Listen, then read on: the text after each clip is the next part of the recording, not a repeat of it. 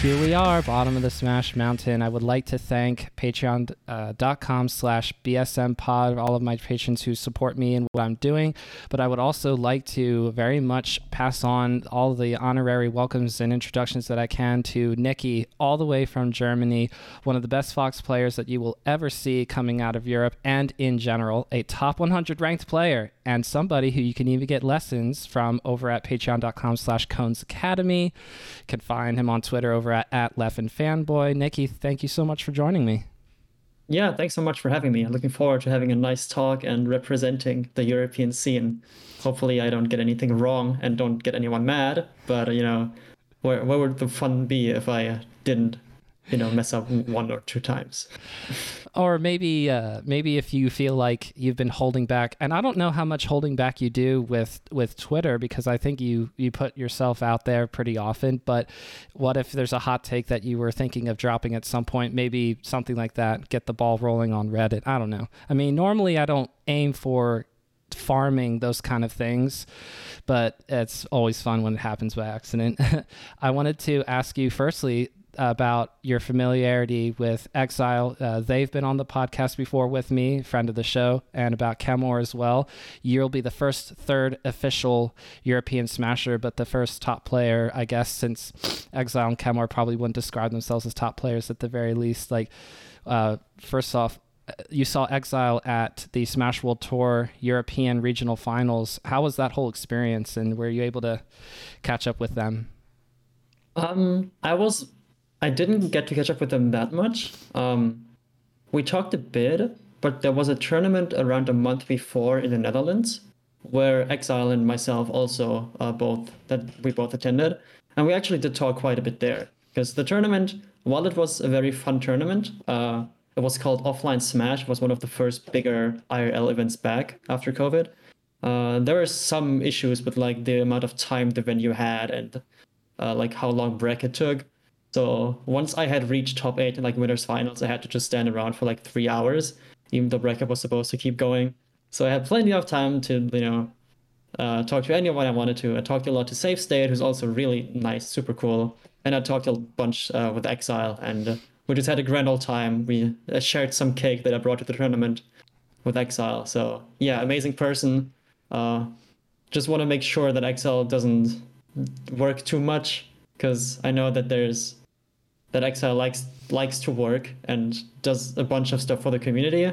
And there's some people who just do too much, and I want to make sure that we're all loving the game, doing our best for the community, but we don't feel obligated to do things that aren't, absolutely necessary. And yeah, that's kind of the vibe I got, but great person to be around. And I really enjoyed finally meeting Exile in person properly for the first time, because I didn't really know them before COVID, but during the whole online era you get to message and talk to a bunch of people, and yeah, that's when I really started knowing them a bit better. So meeting them actually in person was really nice.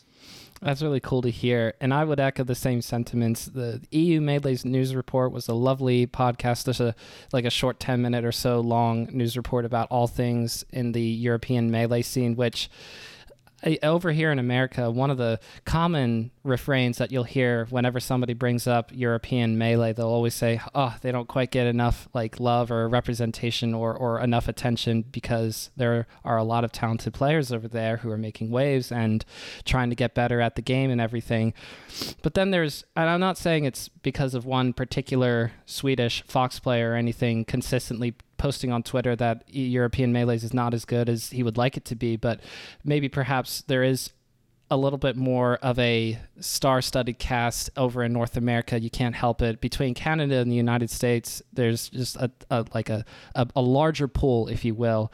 It's always that eternal thing, I feel like, where even though there's plenty of talented players over in Europe, it's harder because there's a little bit less, I guess the pool is a little bit smaller of the talented players that do play over in Europe. But Exile, to the point that I was making, Exile was wonderful at keeping track of a lot of different results in France especially, but in going into the COVID era, keeping track of all kinds of European Melee bracket results, updating Wikipedia like crazy, doing the podcast, TOing stuff, doing so many things. And I'm happy that they've taken a few steps back just to make sure that the workload isn't too big, aside from living a normal life and all that stuff. Yeah, because there's still other stuff you have to do as a person outside of Smash, unfortunately. I'm really happy that I got to be part of the EU Melee news report at least once. I did the voice recording for it once when Exile didn't have time for it. And that was super fun. But that kind of showed me how much work it really is. Just doing the voice recording that I did wasn't that much work, and I really enjoyed doing it because I just like talking. But, having all the relevant information in one place and then being able to, make sure you're not forgetting anything. You need people who regularly like update spreadsheets or like write down information and things that happened in the scene during the past 2 or 3 weeks. It's rough. Like you either need someone who's just super into it and who's going to do it anyways, or you just like have to sit down every other evening and make sure you're not missing any sponsor news, any big online tournaments that happened. Yeah. Since you also brought up, Leffen saying that Europe might not be or might not have the talent pool that the US has, I think there's a lot that goes into that. So if we just look at player skill, I think obviously, like with Armada not playing anymore, Leffen is by far the best player in Europe. But if we're honest, like he would probably be the by far best player in pretty much any region, right? Like I could see a world where Leffen lives in SoCal and still complains that, wow, this one very good player isn't attending locals every week, or, maybe like, oh, these players are good, but they're still not as good as Zane, so I can only play Kodorin and that's not good enough practice against Zane or something. I don't know. He probably would do that because I think he's gotten a lot more mature with these takes, and he knows that it's not really helping anyone when he says that EU is lazy. But I see where he's coming from, but I do not believe that the way he talks about it is helpful.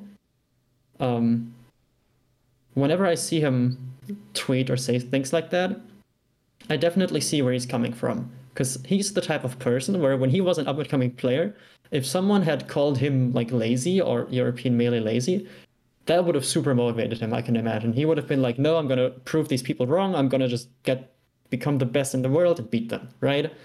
But if we look at it, most good players, especially in Europe nowadays, they know that doing full-time Melee or putting their all into Melee just isn't that worth it.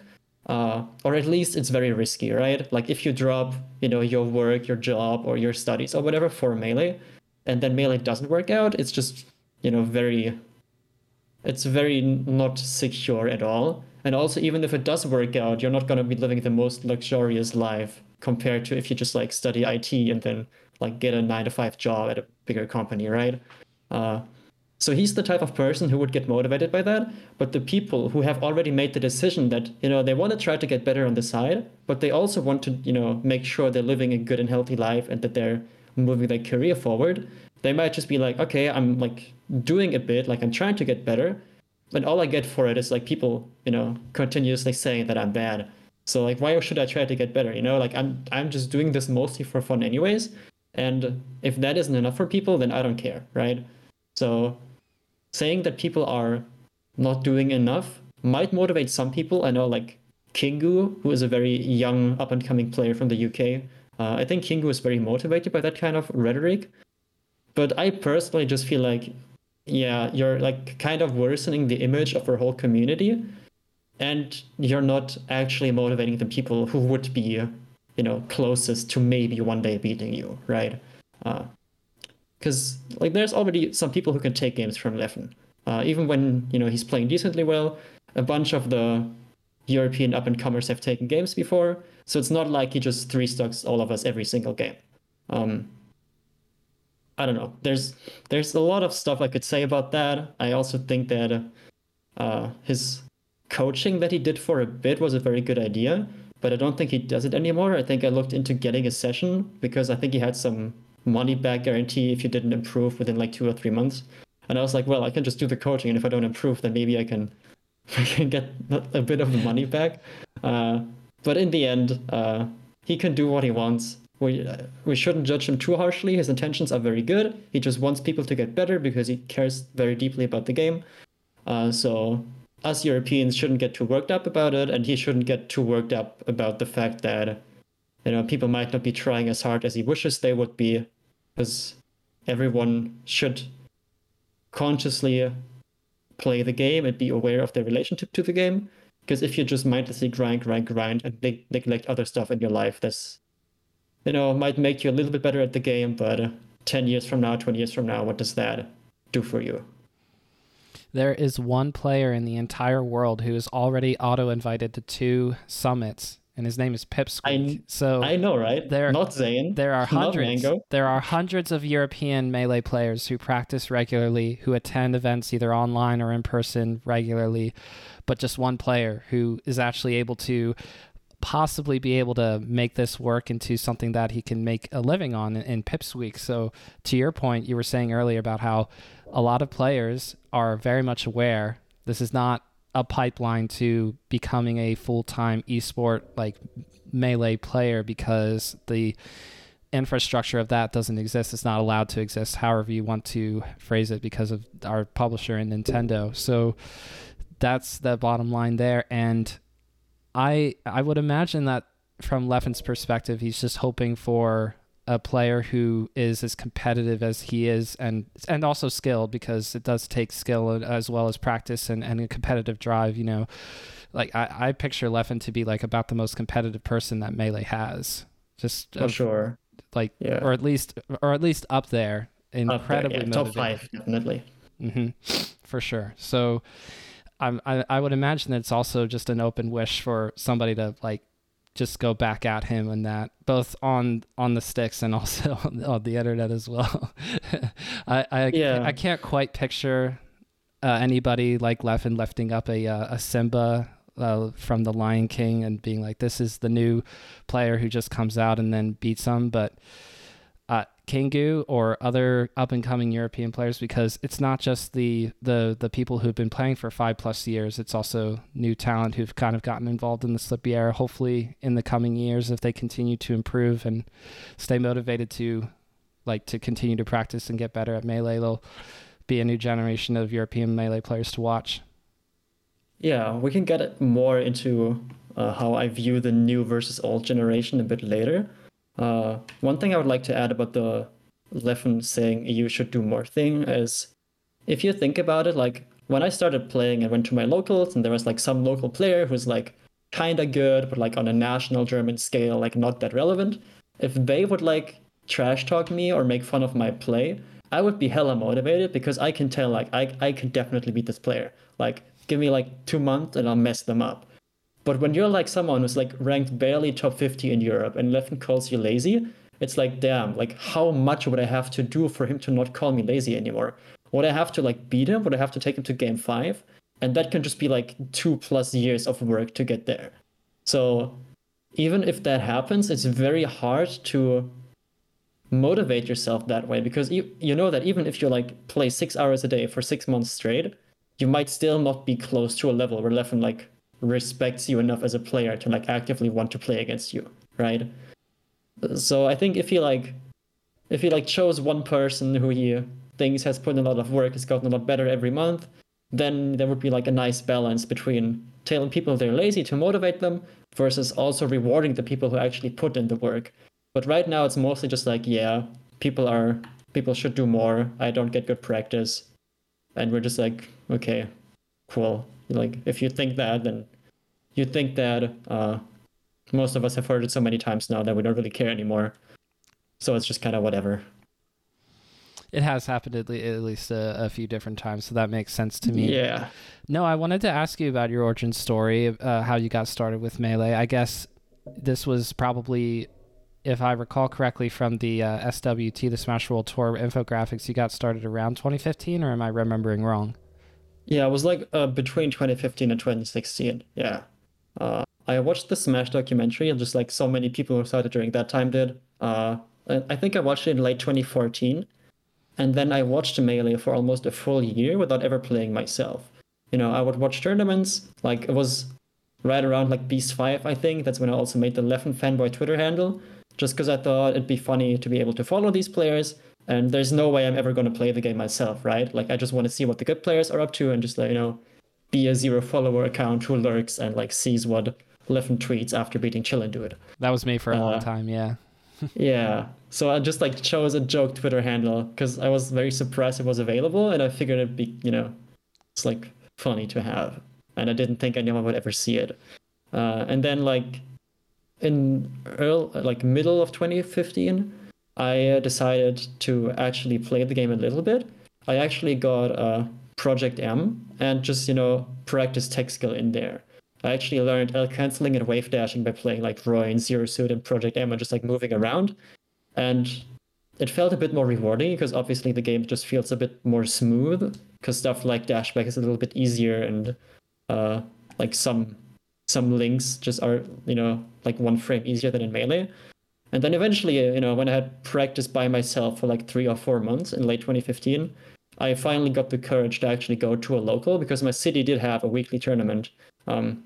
But I was so afraid of going for months and months on end because I kept thinking like, damn, these players probably have been playing for years. They're so good. Like, would they even want someone like me who can't even like get 15 galint of ledge invincibility with every ledge dash yet? Like, why should I even go there? I wanted to be good before going to the local, which is something many people do, and it's stupid, but I did it, and then I eventually went there, and it was fun, and I immediately got like 4th place or something out of like 10 players. So yeah, I kind of over practiced before going to my first local.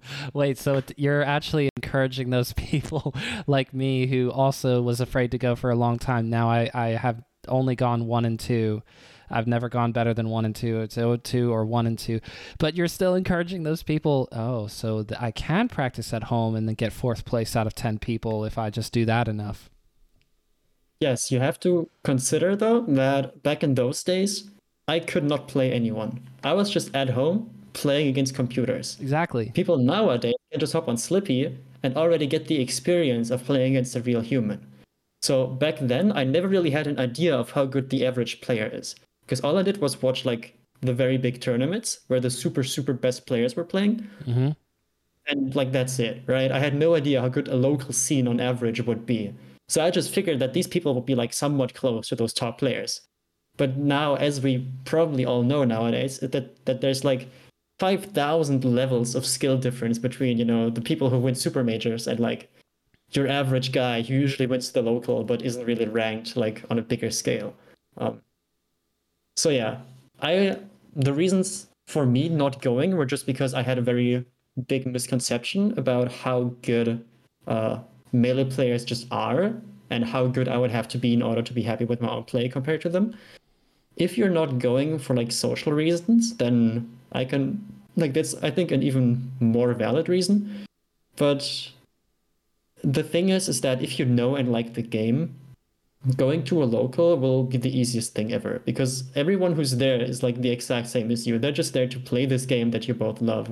So you can talk to anyone and just be like, yo, which fox color do you think is best?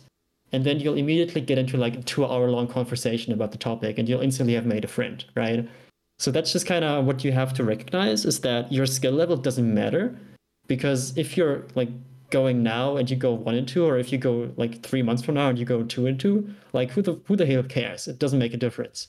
But the earlier you go, the earlier you'll make connections and the more you'll be able to improve. So it just kind of, the earlier you go to locals, it will just speed up your entire like Melee career, both in terms of social connections and in terms of skill. So just do it. Like worst case scenario, you go there, you play with people and don't talk to anyone.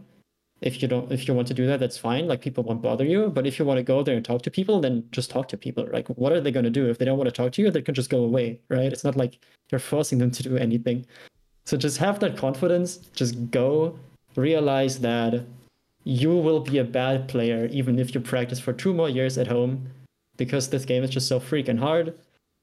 Go out there, have fun, meet people, play the game, do some sick combos. That's all there is to it. And the earlier you can do that, the more fun you'll have with it.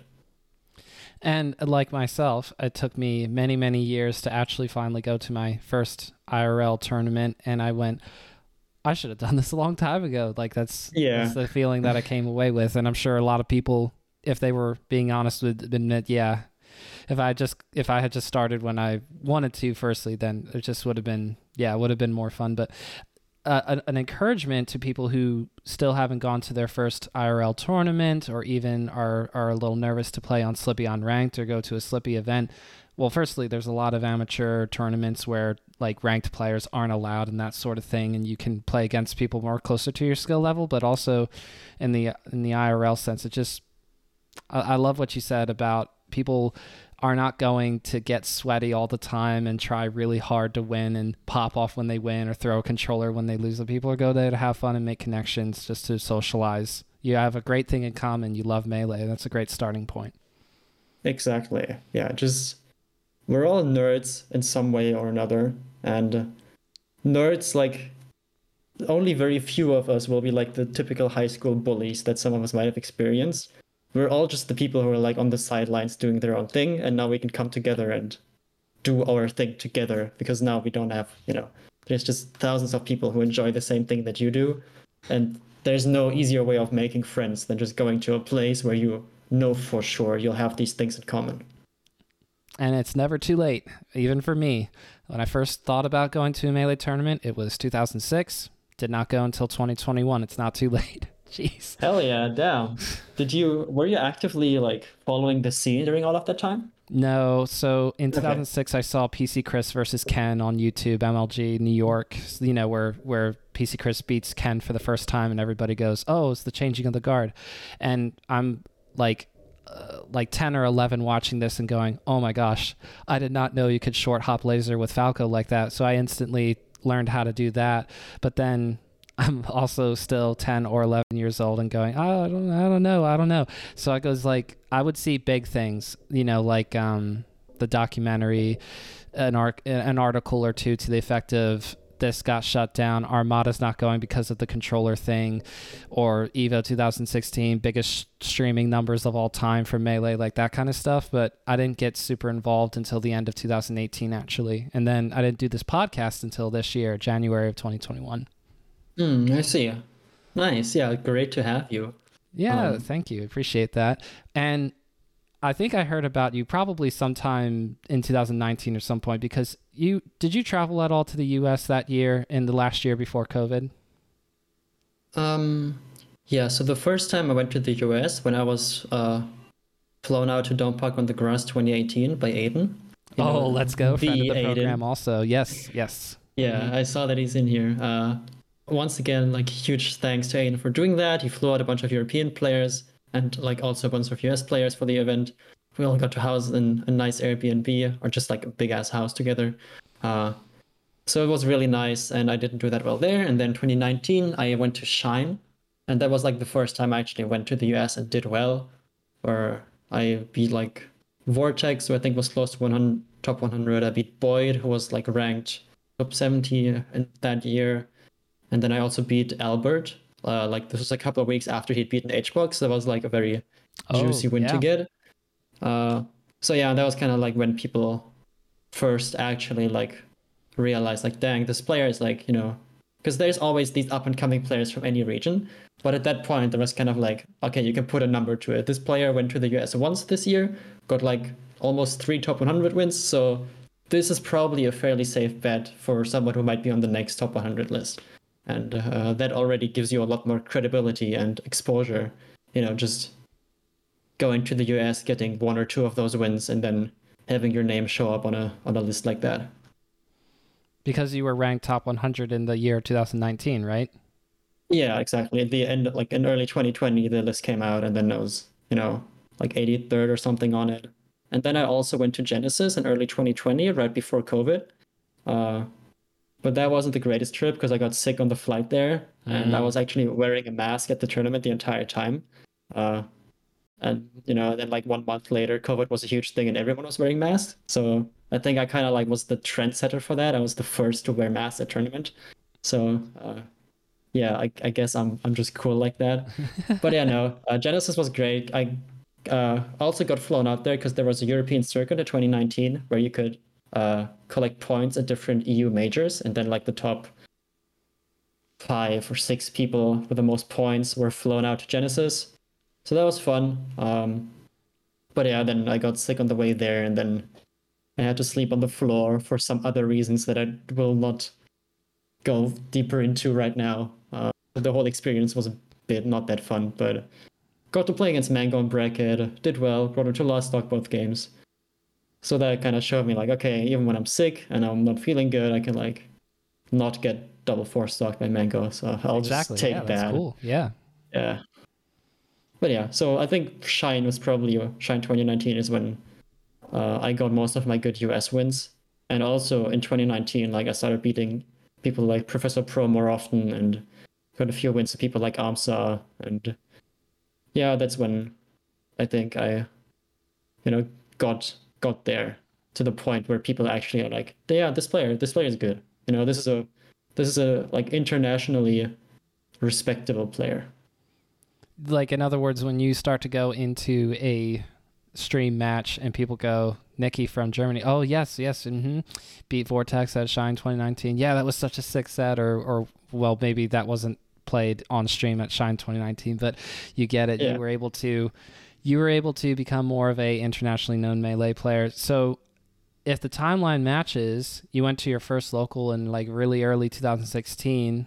And then late 2015, yeah. Sure. And by the middle of 2019, 4 years later, you're making enough waves to be or at the very least be a internationally known player. So I would like to say that was a pretty fast track to that level, but would you disagree? Did you feel like it took you a really long time once you look back and you realize the entire timeline as it looks now? Does that feel like it took too long to get there, or how do you feel about it? I think from the very beginning of my Melee career, in air quotes, if you can call it that, I've been very conscious of what goals I'm setting for myself. And I think that's something I also talk about in my coaching lessons that I do with people, is that goal setting is very important, but just having a goal in mind isn't enough. You also have to put a time frame next to it. If you just know, okay, I'm going to start playing Melee, I want to be top 100, and then you just play the game, like, there's nothing to ever hold yourself accountable to, right? Like, you could just not play the game for months and be like, yeah, I could still be top 100 eventually, right? So it's like you have the goal, but the goal doesn't really directly motivate you in any way. And it's hard to actually track that goal because you can just kind of procrastinate on it for as long as you want. When I started playing, I had like very specific goals of like, okay, I want to play. And then when I went to my first couple of locals, I was like, all right, I want to be the best player in the city, like 1 year from now, for example. And then like 1 year later, I like started winning tournaments in that city. And while I wasn't doing it consistently, I knew that, okay, if there was like a ranking coming out, I could be up there. And then I eventually got on the German power ranking. And then like, I think the first time I got ranked on there, I was like ranked 11th. And immediately I was like, oh my God, that's such a bad number. I know that all these players above me are so bad. I want to beat all of them. So then like I've picked my next goal that I like, want to be like top 3 or top 2 until like 1 year from now. And if you just keep doing it that way, it's much easier to hold yourself accountable. And also to track your actual progress. Because if let's say you come home after a long day of work, and then, you're kind of tired, you kind of want to relax, but you also know that you kind of want to get better at Melee. Instead of now just being like, yeah, I'm just not going to play, you can properly think about what am I trying to achieve right now? Until when do I want to achieve it? How close do I think I am? How much do I think I'll have to work for it? And then based on these assumptions, you can then properly decide, all right, I think I can take the day off. I don't feel so good. I'm just going to take a break. Or you can be like, yeah, I kind of don't feel like playing, but I really want to accomplish these goals, so let me do it. And then you can get there. There was just kind of a little tangent on how I view goal setting. For me, in particular, I don't think I improved too quickly. Like obviously it was like, quicker than most people who started playing during that time because I'm better than a lot of those people who started playing at that time. But I think like within that time frame, you can get much better if you really, really push it.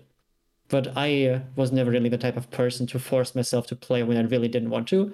I just feel like playing all the time, so I just play a lot. And now that I've set new goals for myself this year, I now know that I do have to force myself to play much more often to actually reach those goals.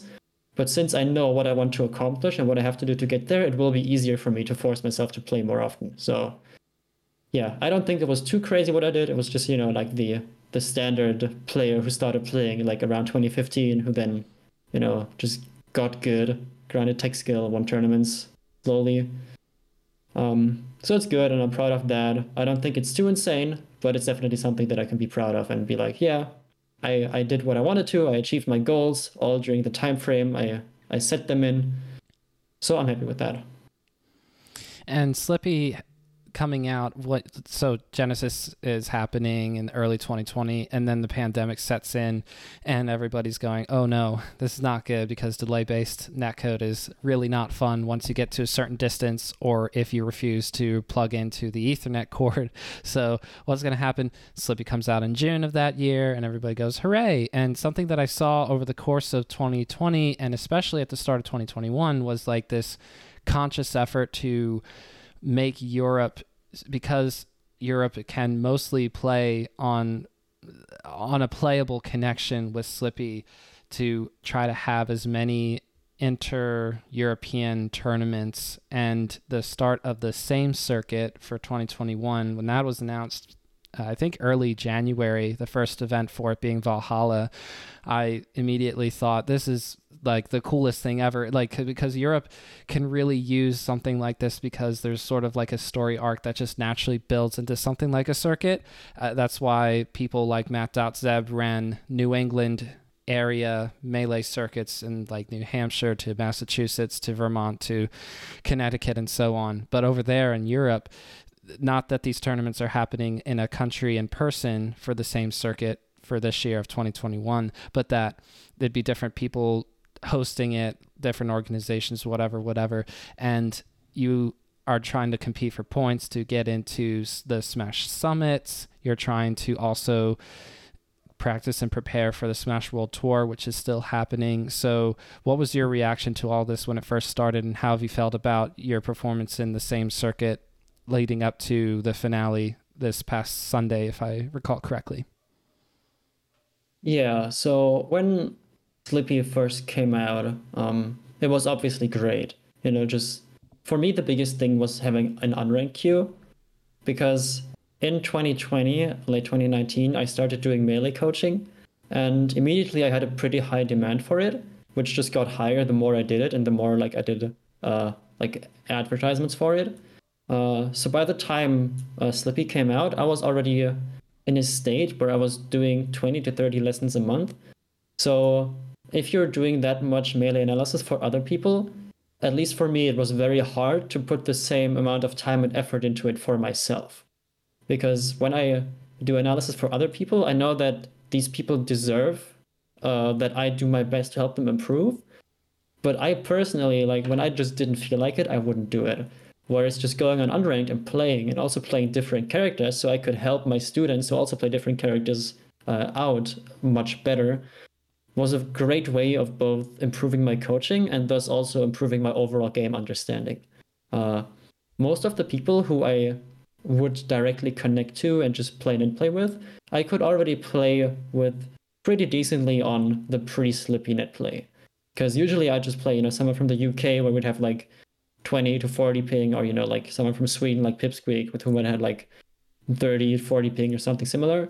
So like that was fine, right? Obviously, Slippy just makes it better because you don't get these occasional stutters, but it took me a while to properly recognize that and get back to a mindset where I was actually willing to take the time and effort for myself to rephrase my goals, redefine them, and then also do what I know I needed to do to get to those goals. When the same circuit started, I was super happy about it because I was always a big fan of online tournaments.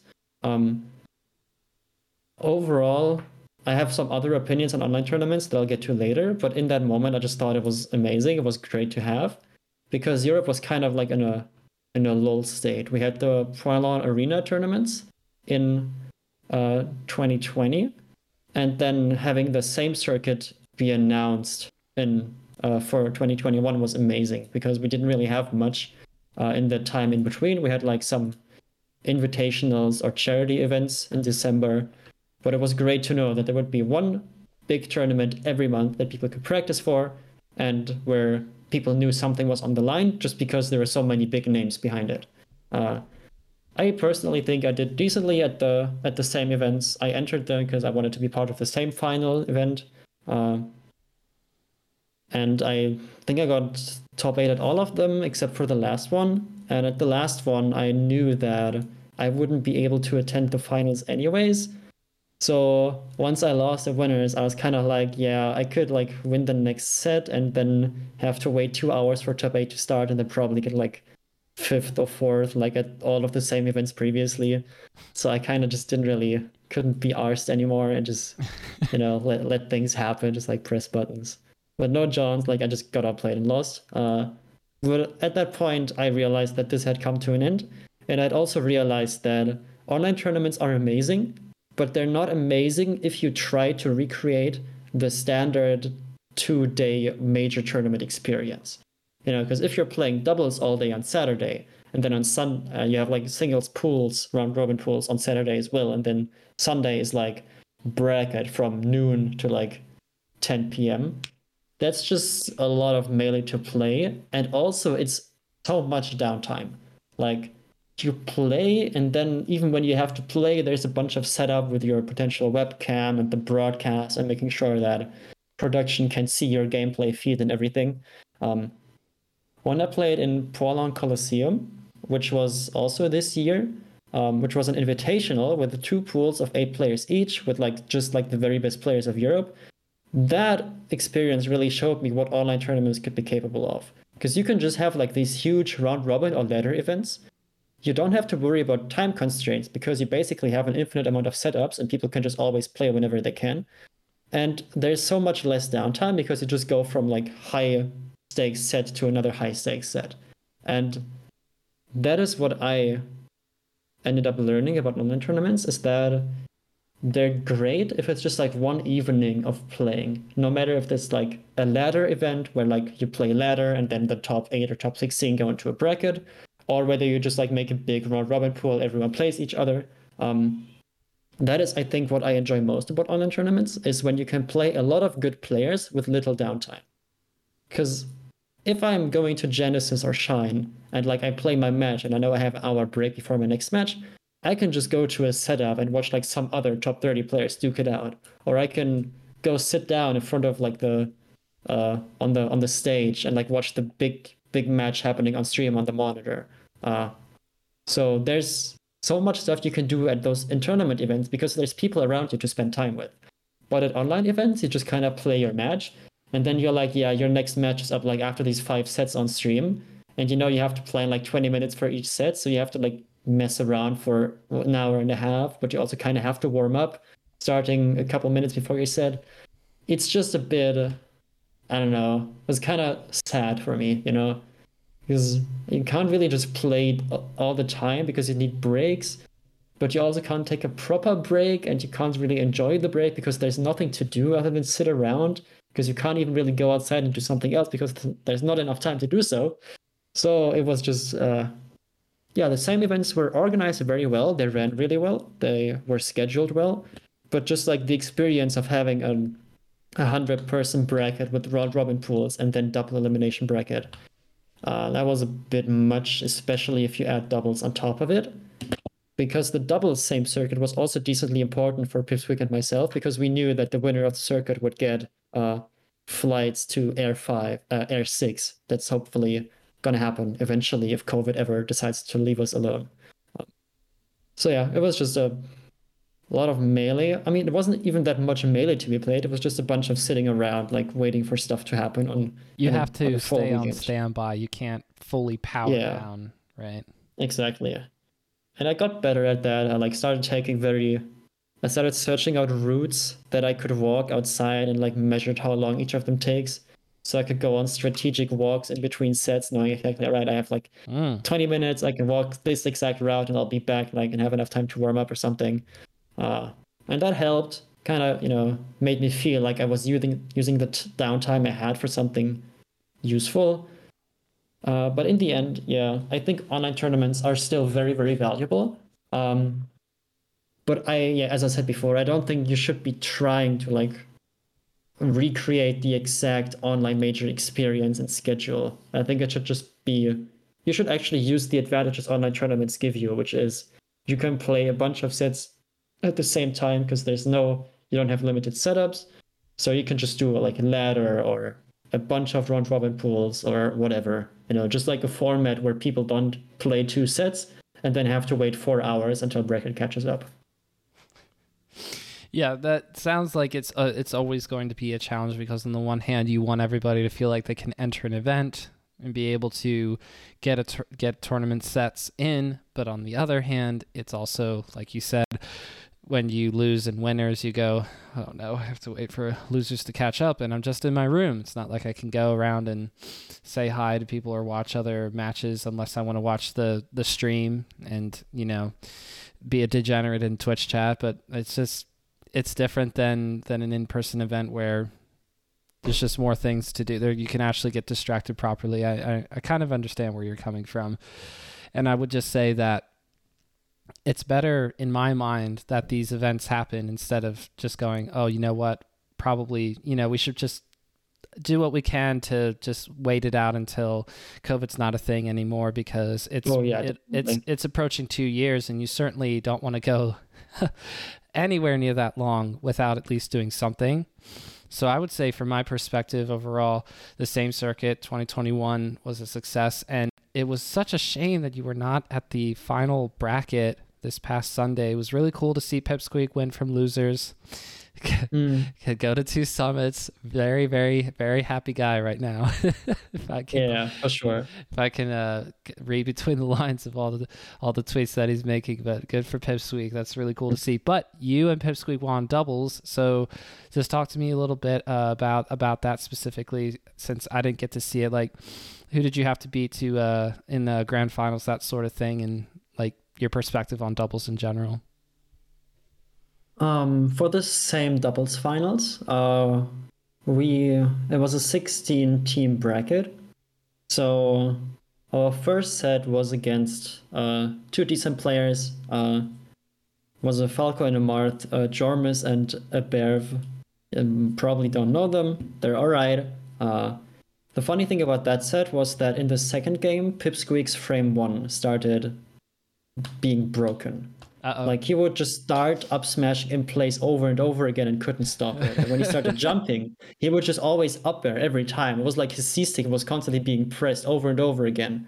So it was like in the middle of game 2, we were up like, I don't know, 6 talks to 3 or something. And he would just stand near the ledge trying to edgeguard someone and just start doing smash attacks.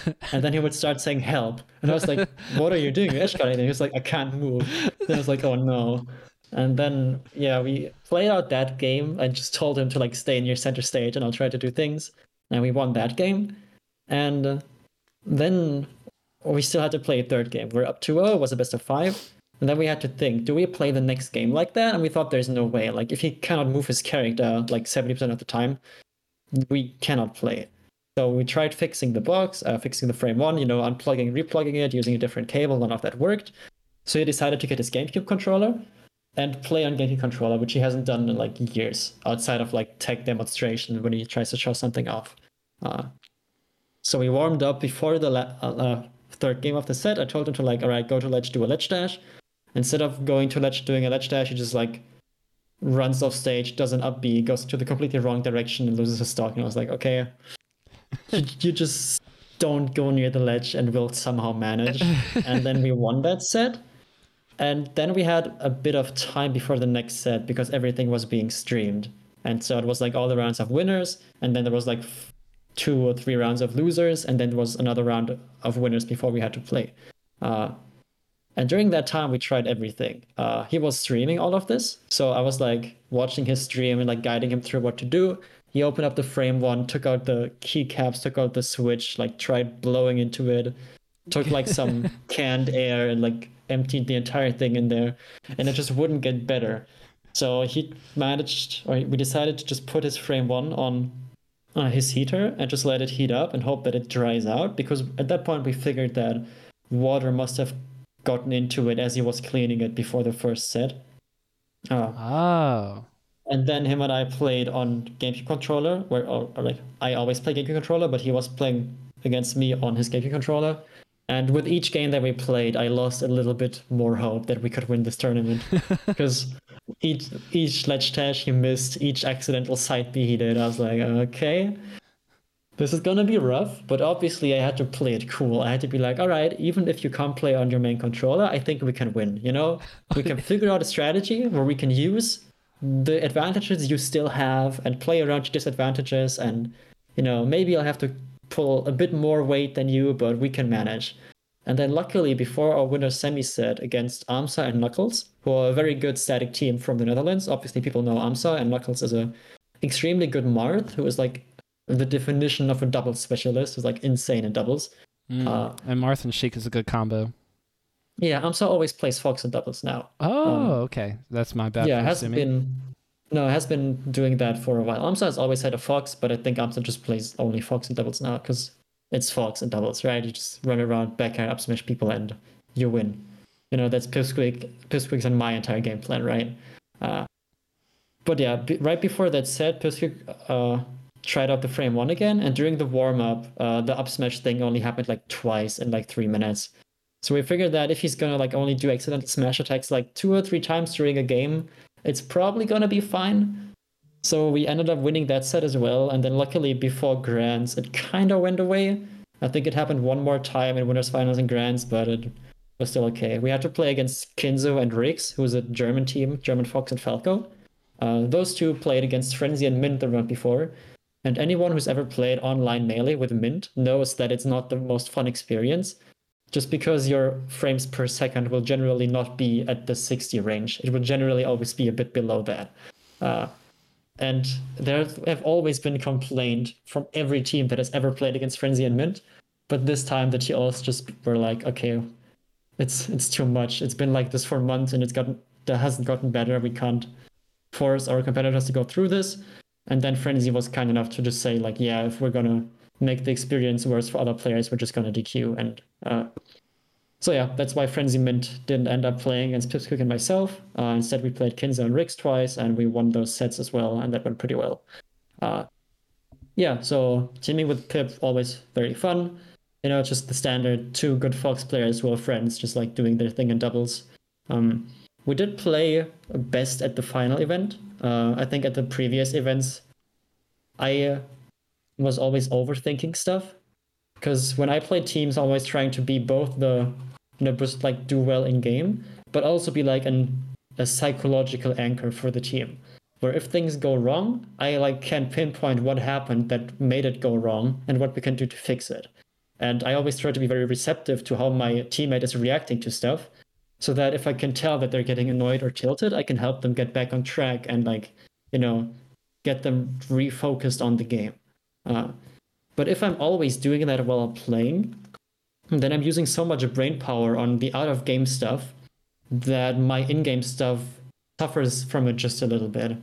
So when we were playing the same finals, I decided to just play and save the thinking for in-between games, or just like not do it at all. Because we're both so good that we know what we're supposed to do and we know how we want to do it. Like, Pipsqueak doesn't need me telling him to not miss his ledge dashes, he knows that. When I'm playing with someone who's a little bit worse, then maybe I will have to like remind them of the basics more often, or just like the general strategy. But him and I have played enough teams now that our general strategy is just ingrained in our gameplay. So if we just take it to a calm gameplay and just play, then we will play better individually. And if you're playing better individually, it will also make the teamwork easier, because there will be less hard spots where you have to save someone, where someone is like losing early stocks. And that ended up being a very helpful experience, and I think we learned a lot from the circuit. Hopefully we can continue winning at Air if we get to team at that event as well, which I hope we do. And what about your chances against Leffen and Ice, which that's a team that people think about aside from Armada and Android or Armada Mewtwo King? Like, how would you feel about a quadruple Fox match against them? Yeah, I think Leffen and Ice haven't teamed in a long time, from what I can tell. I know that at Genesis, at Genesis in early 2020, I teamed with Ice, and I don't think Leffen played teams at all. So I don't even know if Leffen and Ice is still a thing.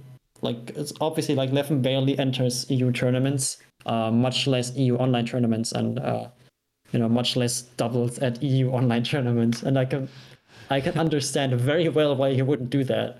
But yeah, like obviously that would be hard because Leffen is a very good player, which may be shocking to hear, but he is.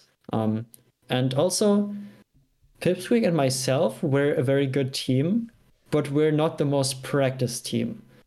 There are some players in Europe like Amsa, Knuckles, Maye, Ice, Tarok, even. There's a bunch of people who play a ton of doubles. And funnily enough, a lot of these teams didn't end up playing in or making it into the same doubles finals because it feels like the online doubles scene kind of evolved in mid 2021. Like people like Fuzziness also play a bunch of teams now. So there are very dedicated doubles players who would have been a very hard challenge for Pipsqueak and myself. But I think on a good day where we're playing like that, we definitely could have beaten all of them. Especially because Pipsqueak Pipsqueak has beaten Ice a bunch nowadays and is very confident against Ice, and that I think that would have gone well. And if Leffen's on the screen, it's always going to be hard. But if there's a place and time where you can cheese Leffen and somehow beat him, then it's probably going to be online doubles. So I wouldn't be too afraid of playing Leffen at Ice at an online doubles tournament. It's probably going to be more the case of an online doubles exhibition. I think about King of the Cube. There's going to hopefully eventually be undercards added to that. Toph has already said there's going to be undercards at some point once it gets off the ground. I don't know if you heard about this or not. The King. I have not. No. Yeah, Toph and like Toph and Atrioc are putting on like an exhibition match every Friday, and the winner stays to the next like Friday. That's cool. Yeah, where there's not a major happening, so there won't be one tonight because we're talking on Friday afternoon. Main stage is this weekend. Brackets are happening right now, so it's not going to be a thing tonight. But for like Fridays where there's not going to be a tournament, I think it'll be on Atrioc and Toph's streams, King of the Cube. But then hopefully undercards, and I think about Bring Your Own Beef. Like get two players who have some beef they want to settle. I know that No Fluxes is making a lot of friends and enemies simultaneously right now in America at the very least. I love that guy. I don't get it at all, but I love the tweets. So Kage versus No Fluxes at the very least. I'd like to see that for King of the Cube. Heck yeah. And hey, I mean, I'd be certainly into the idea of seeing Leffen Ice versus Nikki Pipsqueak. Although I'm sure there's probably other ideas that you have as you think about it. Anyway, it's going to be cool to see what that becomes. Yeah, I think you'd have to put a lot of money into it to get Leffen to be interested in doing that. And doing it, because I don't think he's the biggest doubles fan, and I don't think I think him and Ice. I have no idea how close they are, but I do not think they're that close. So it's not like it would be like Leffen teaming with his best friend. It's just like. I think they teamed a lot just because they're both Europeans going to the same US events, and they were both extremely good at that time. And now Ice has gotten I'm not going to say worse, but the field has kind of caught up a little bit, right? So, and I don't know. Leffen probably wouldn't get too much out of it, so it would be hard to convince him. But if there's a world where he's down to do it, sure. Why not? It sounds fun. Always down to play something. What's your idea of an exhibition match then, if it were for King of the Cube or otherwise? What would pique your interest? There's a bunch of stuff. There's obviously a ton of players that I would want to play. For example, even though both Ice and myself are German, I don't really get to play Ice that often. It's once or twice a year usually. So I'm always down to play Ice. Let me think, because there's some rivalries, but most of the rivalries are rivalries because these people already play each other a bunch. It's right. Frenzy and Prof. They play winners finals and then 2 sets and grand finals at every bigger UK event that exists. So while it's a very interesting storyline and it's fun to see who wins each time they play, it wouldn't really make for that good of a King of the Cube exhibition, just because these people do play all the time. I'm thinking, let's see, what European players even are there?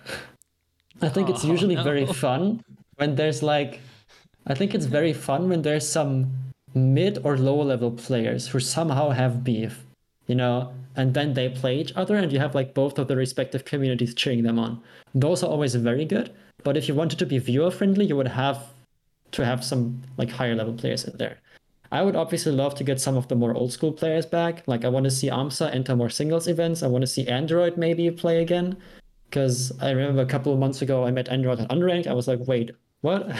Where did this come from? Because I had no idea Android was playing, and apparently Android started playing on that day again. And not sure if he's still been playing since then. But yeah, uh, for a doubles exhibition, I think Armada and Android versus like any EU doubles team that is kind of good would be really fun.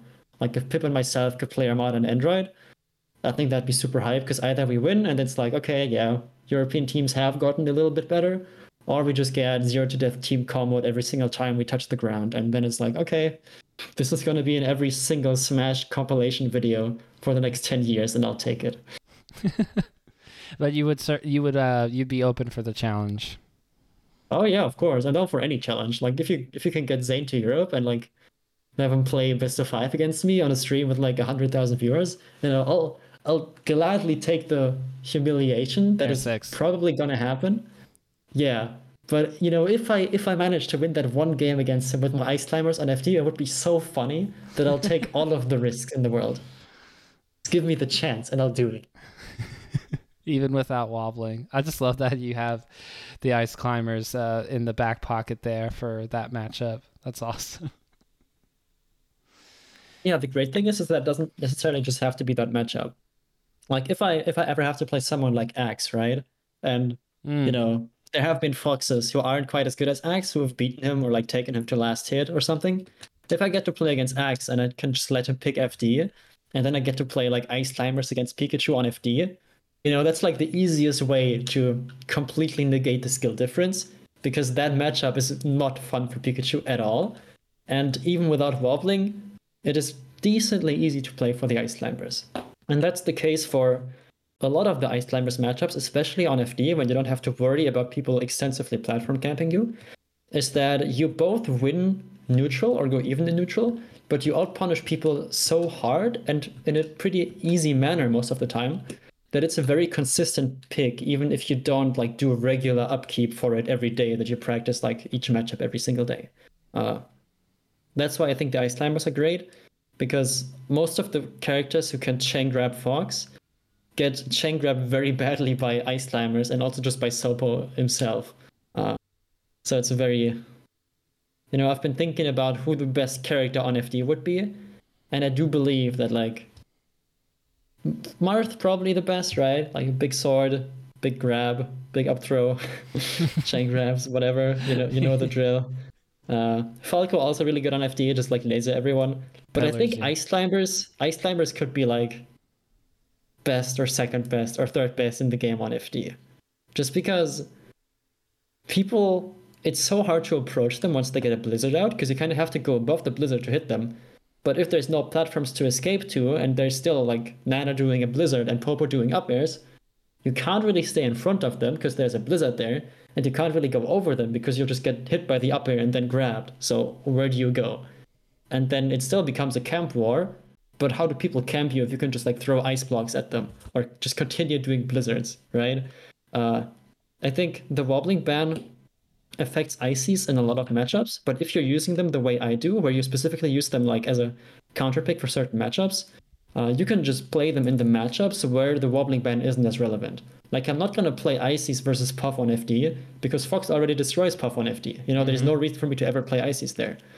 But if I'm playing like Luigi or Mario or Pikachu, as I said, and I can just play Ice Climbers instead, like sure, I might lose the game, but it also forces my opponents to play so differently. And I'm used to switch back and forth between these characters all the time because that's what I do every single time I play Unranked. It's like one game of Fox, one game of Ice Climbers, one game of Fox, one game of Ice Climbers. That, usually it's very... Once you know how to play the character, it's very easy to keep it up. And the mental damage is insane. Yes. If you've seen the faces of the people who counterpick FD against me, like Marth players, Luigi players, whatever, and then they see me go Ice Climbers, the first thing they do is like look at it and shake their head. And then when the game starts and they lose, all of them had the same reaction, that they lose the game, they look down like they're super sad, they look back up, want to start the next game, hover over FD, but they don't press A. Because then they start thinking, do I really want to do this again? I feel humiliated. Do I want to do this again to myself? And then suddenly, like, Marth players will start counterpicking Battlefield instead, which I'd much rather play on as Fox compared to FD. Or like, Luigi or Pikachu players will pick like Fountain instead, or just not FD. And I've already brought them to the point where by beating them with Ice Climbers, or just by them knowing that the counterpick option exists, I can avoid playing on my worst stage, like Fox's objectively worst stage, just because there's a chance that I could do that, and they know that the matchup would be a losing one for them just based on the character matchup. And they can't really tell if my ICs are that good or not, but since I have gotten some good wins with them now, most people will have to respect them, and some of them will be like, oh yeah, they can't be that good, right? And then they'll go to FD, they'll lose a game, and then they'll never go to FD again. And that's the end goal of this counterpick. And it will get Zain eventually. Might not be this year, might not be next year, but one day you will see me beat Zain with Ice Climbers on FT, and it will be so funny. Like, I'm just gonna clip that, make it my pinned tweet, and never do anything ever again. That will just be my whole life purpose, is getting that one game on FT with Ice Climbers. There's going to be also a follow-up tweet. You're going to it's going to be like a picturesque sunset view. You're holding up your hand in the air, like number one, something like that. And the camera's like behind you. So we see your back, and it's just like, I'm going out on top. Oh yeah. I'm down 2-0 in the set. I win the one game with Ice Climbers. I'm down 2-1. I just unplug my controller and leave. No way. I want to see game 2, because Zain would certainly take you back to FD. I mean, I feel like there'd just be too much pride involved. A second FD game. True. Because Kadoran, playing against Aklo at a nightclub a few weeks ago, went against his Link again in FD, and afterwards said, I wanted to do that. I wanted to get more matchup experience with that.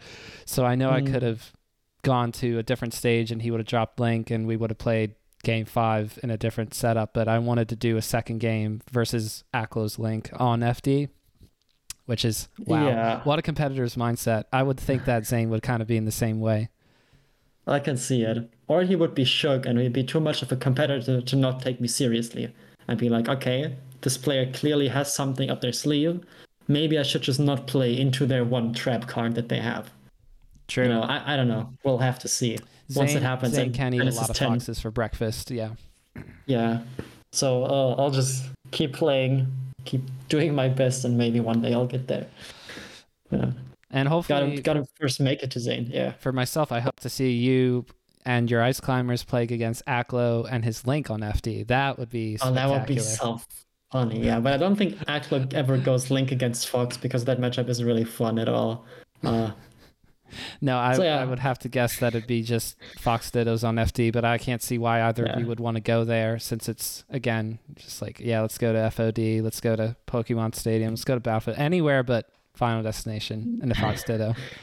Yeah, sometimes if you're feeling desperate and you're just like, okay, I'm getting outpunished, let me just go to the stage where even I, on my worst day, can get 0 to death because it's FD. It's kind of like the equalizer in that sense sometimes.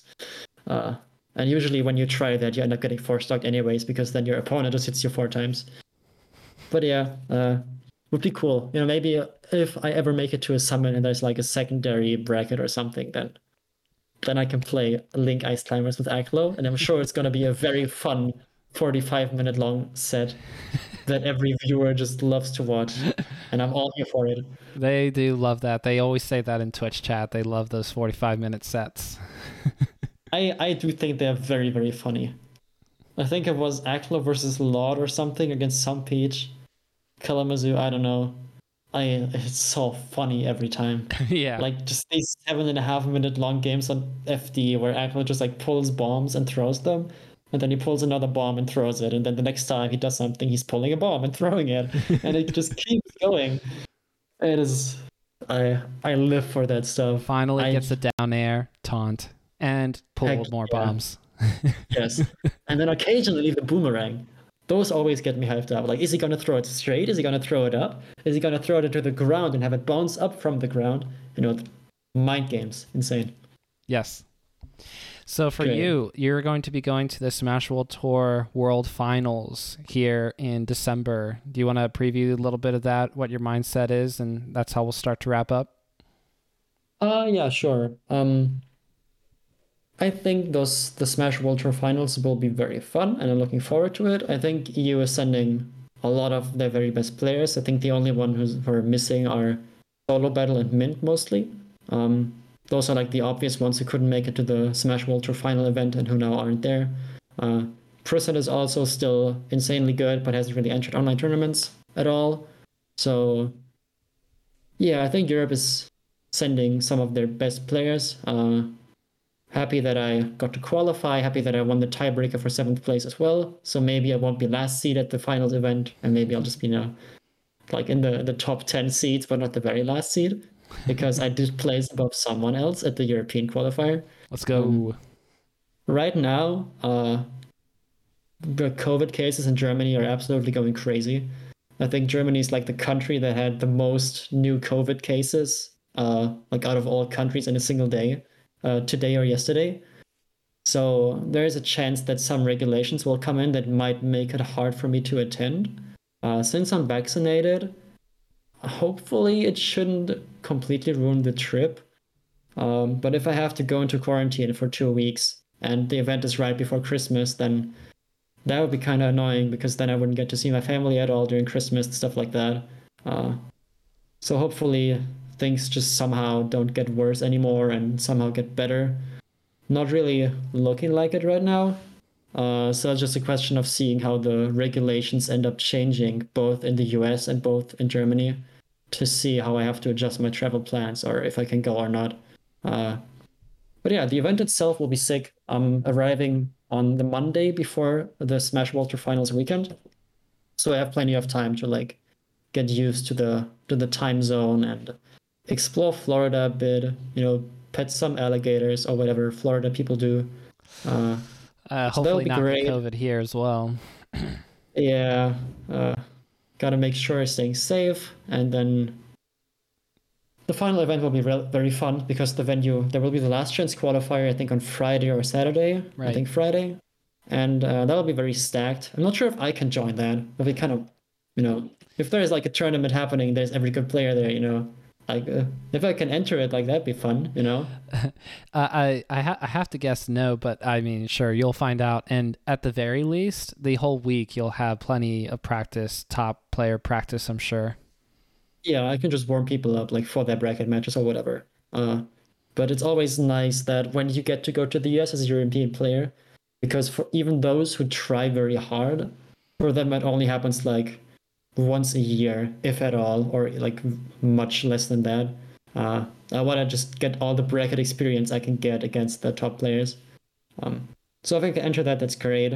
If not, I can just hang out with people and play them in friendlies, which is also very fun.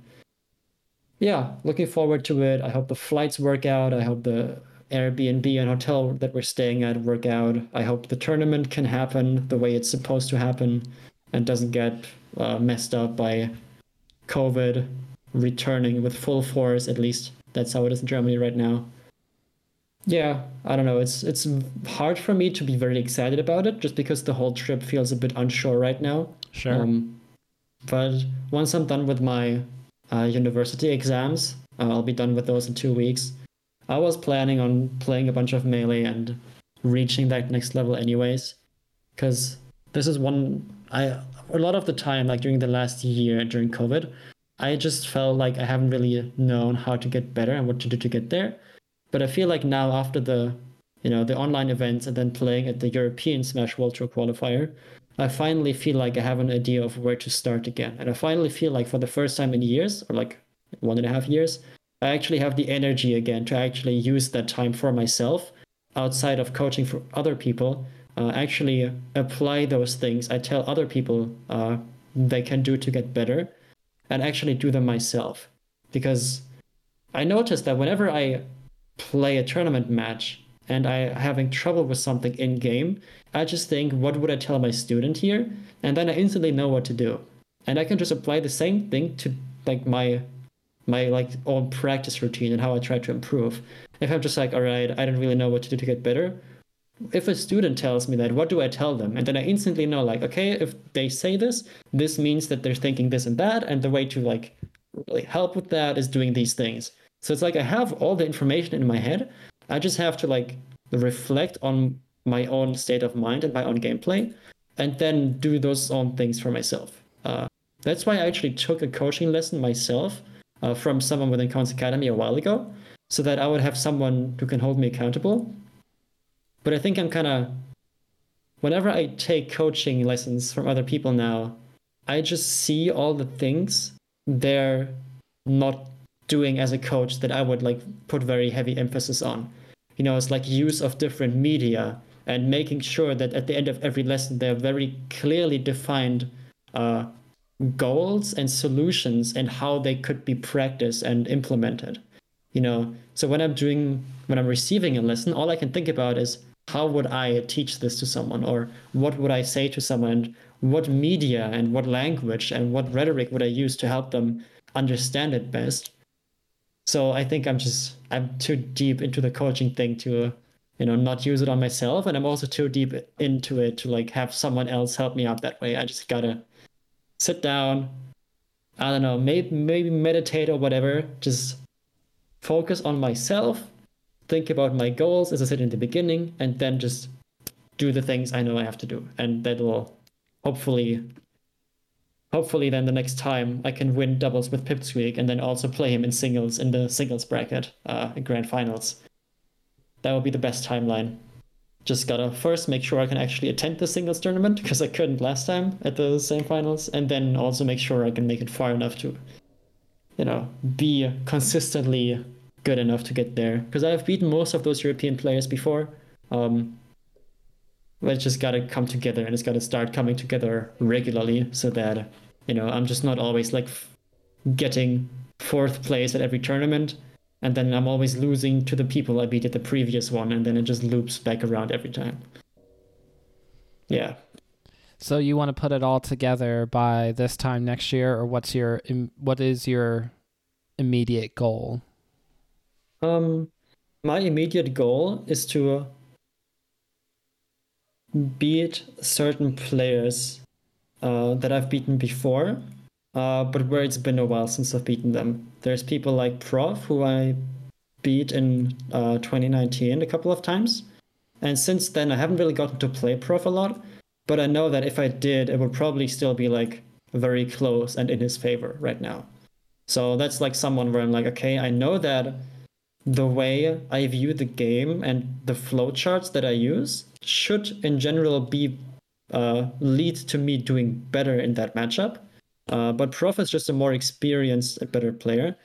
And a lot of the European top players, like some of the more old school ones, like Triff, Ice, and Prof, they differentiate themselves from the more new school European players like Pipsqueak and Frenzy, in that they have a higher tendency to just read the shit out of you, if I can put it like that. Like, they will just hit you in a spot where you don't expect it, and then they will exactly know what you might want to do after and just take your stock for it.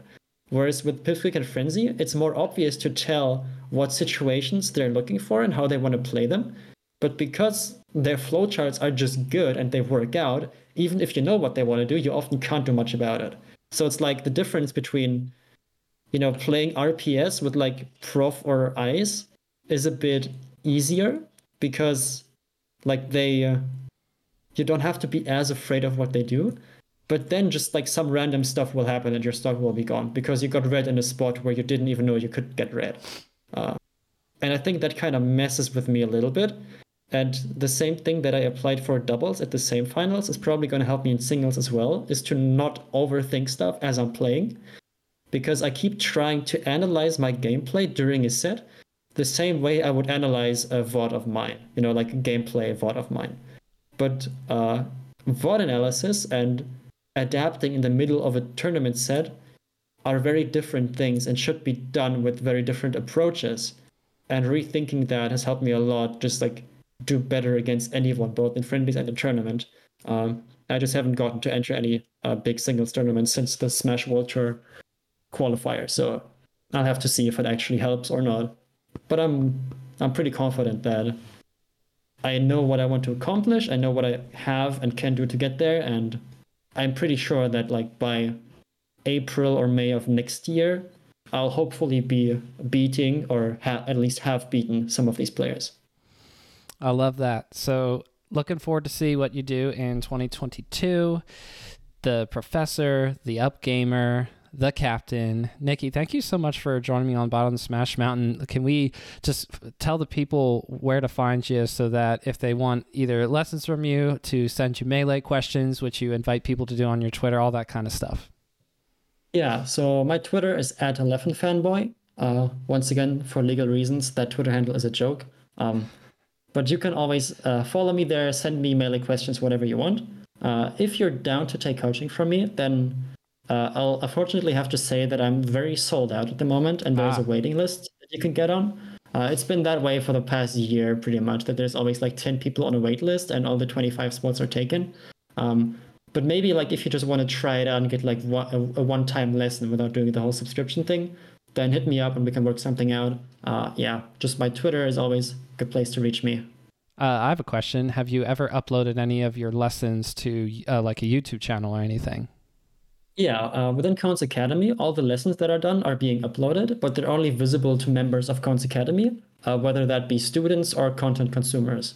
However, when people are interested in taking lessons from me, I usually just ask them what character they play, and then I'll send them a recording of one of the lessons I've done. That's what I'm saying. Exactly. That's awesome. Character. That's a great way they can, kind of get an idea of what they're looking for. Exactly, because I don't want to make them completely public, because that would be kind of unfair to all the content consumers who pay specifically to be able to see those lessons. Absolutely. But if you're just one person who's interested in taking lessons and you want to see what it's like, I can show you like the types of documents I use to like help my students learn and retain information, like what visual stuff I like to use to better illustrate how situations play out. So yeah, just message me. Even if you just have a Melee question, you're like, yo, how do I wave dash better? I'm up for anything. Let me know. I love talking about the game.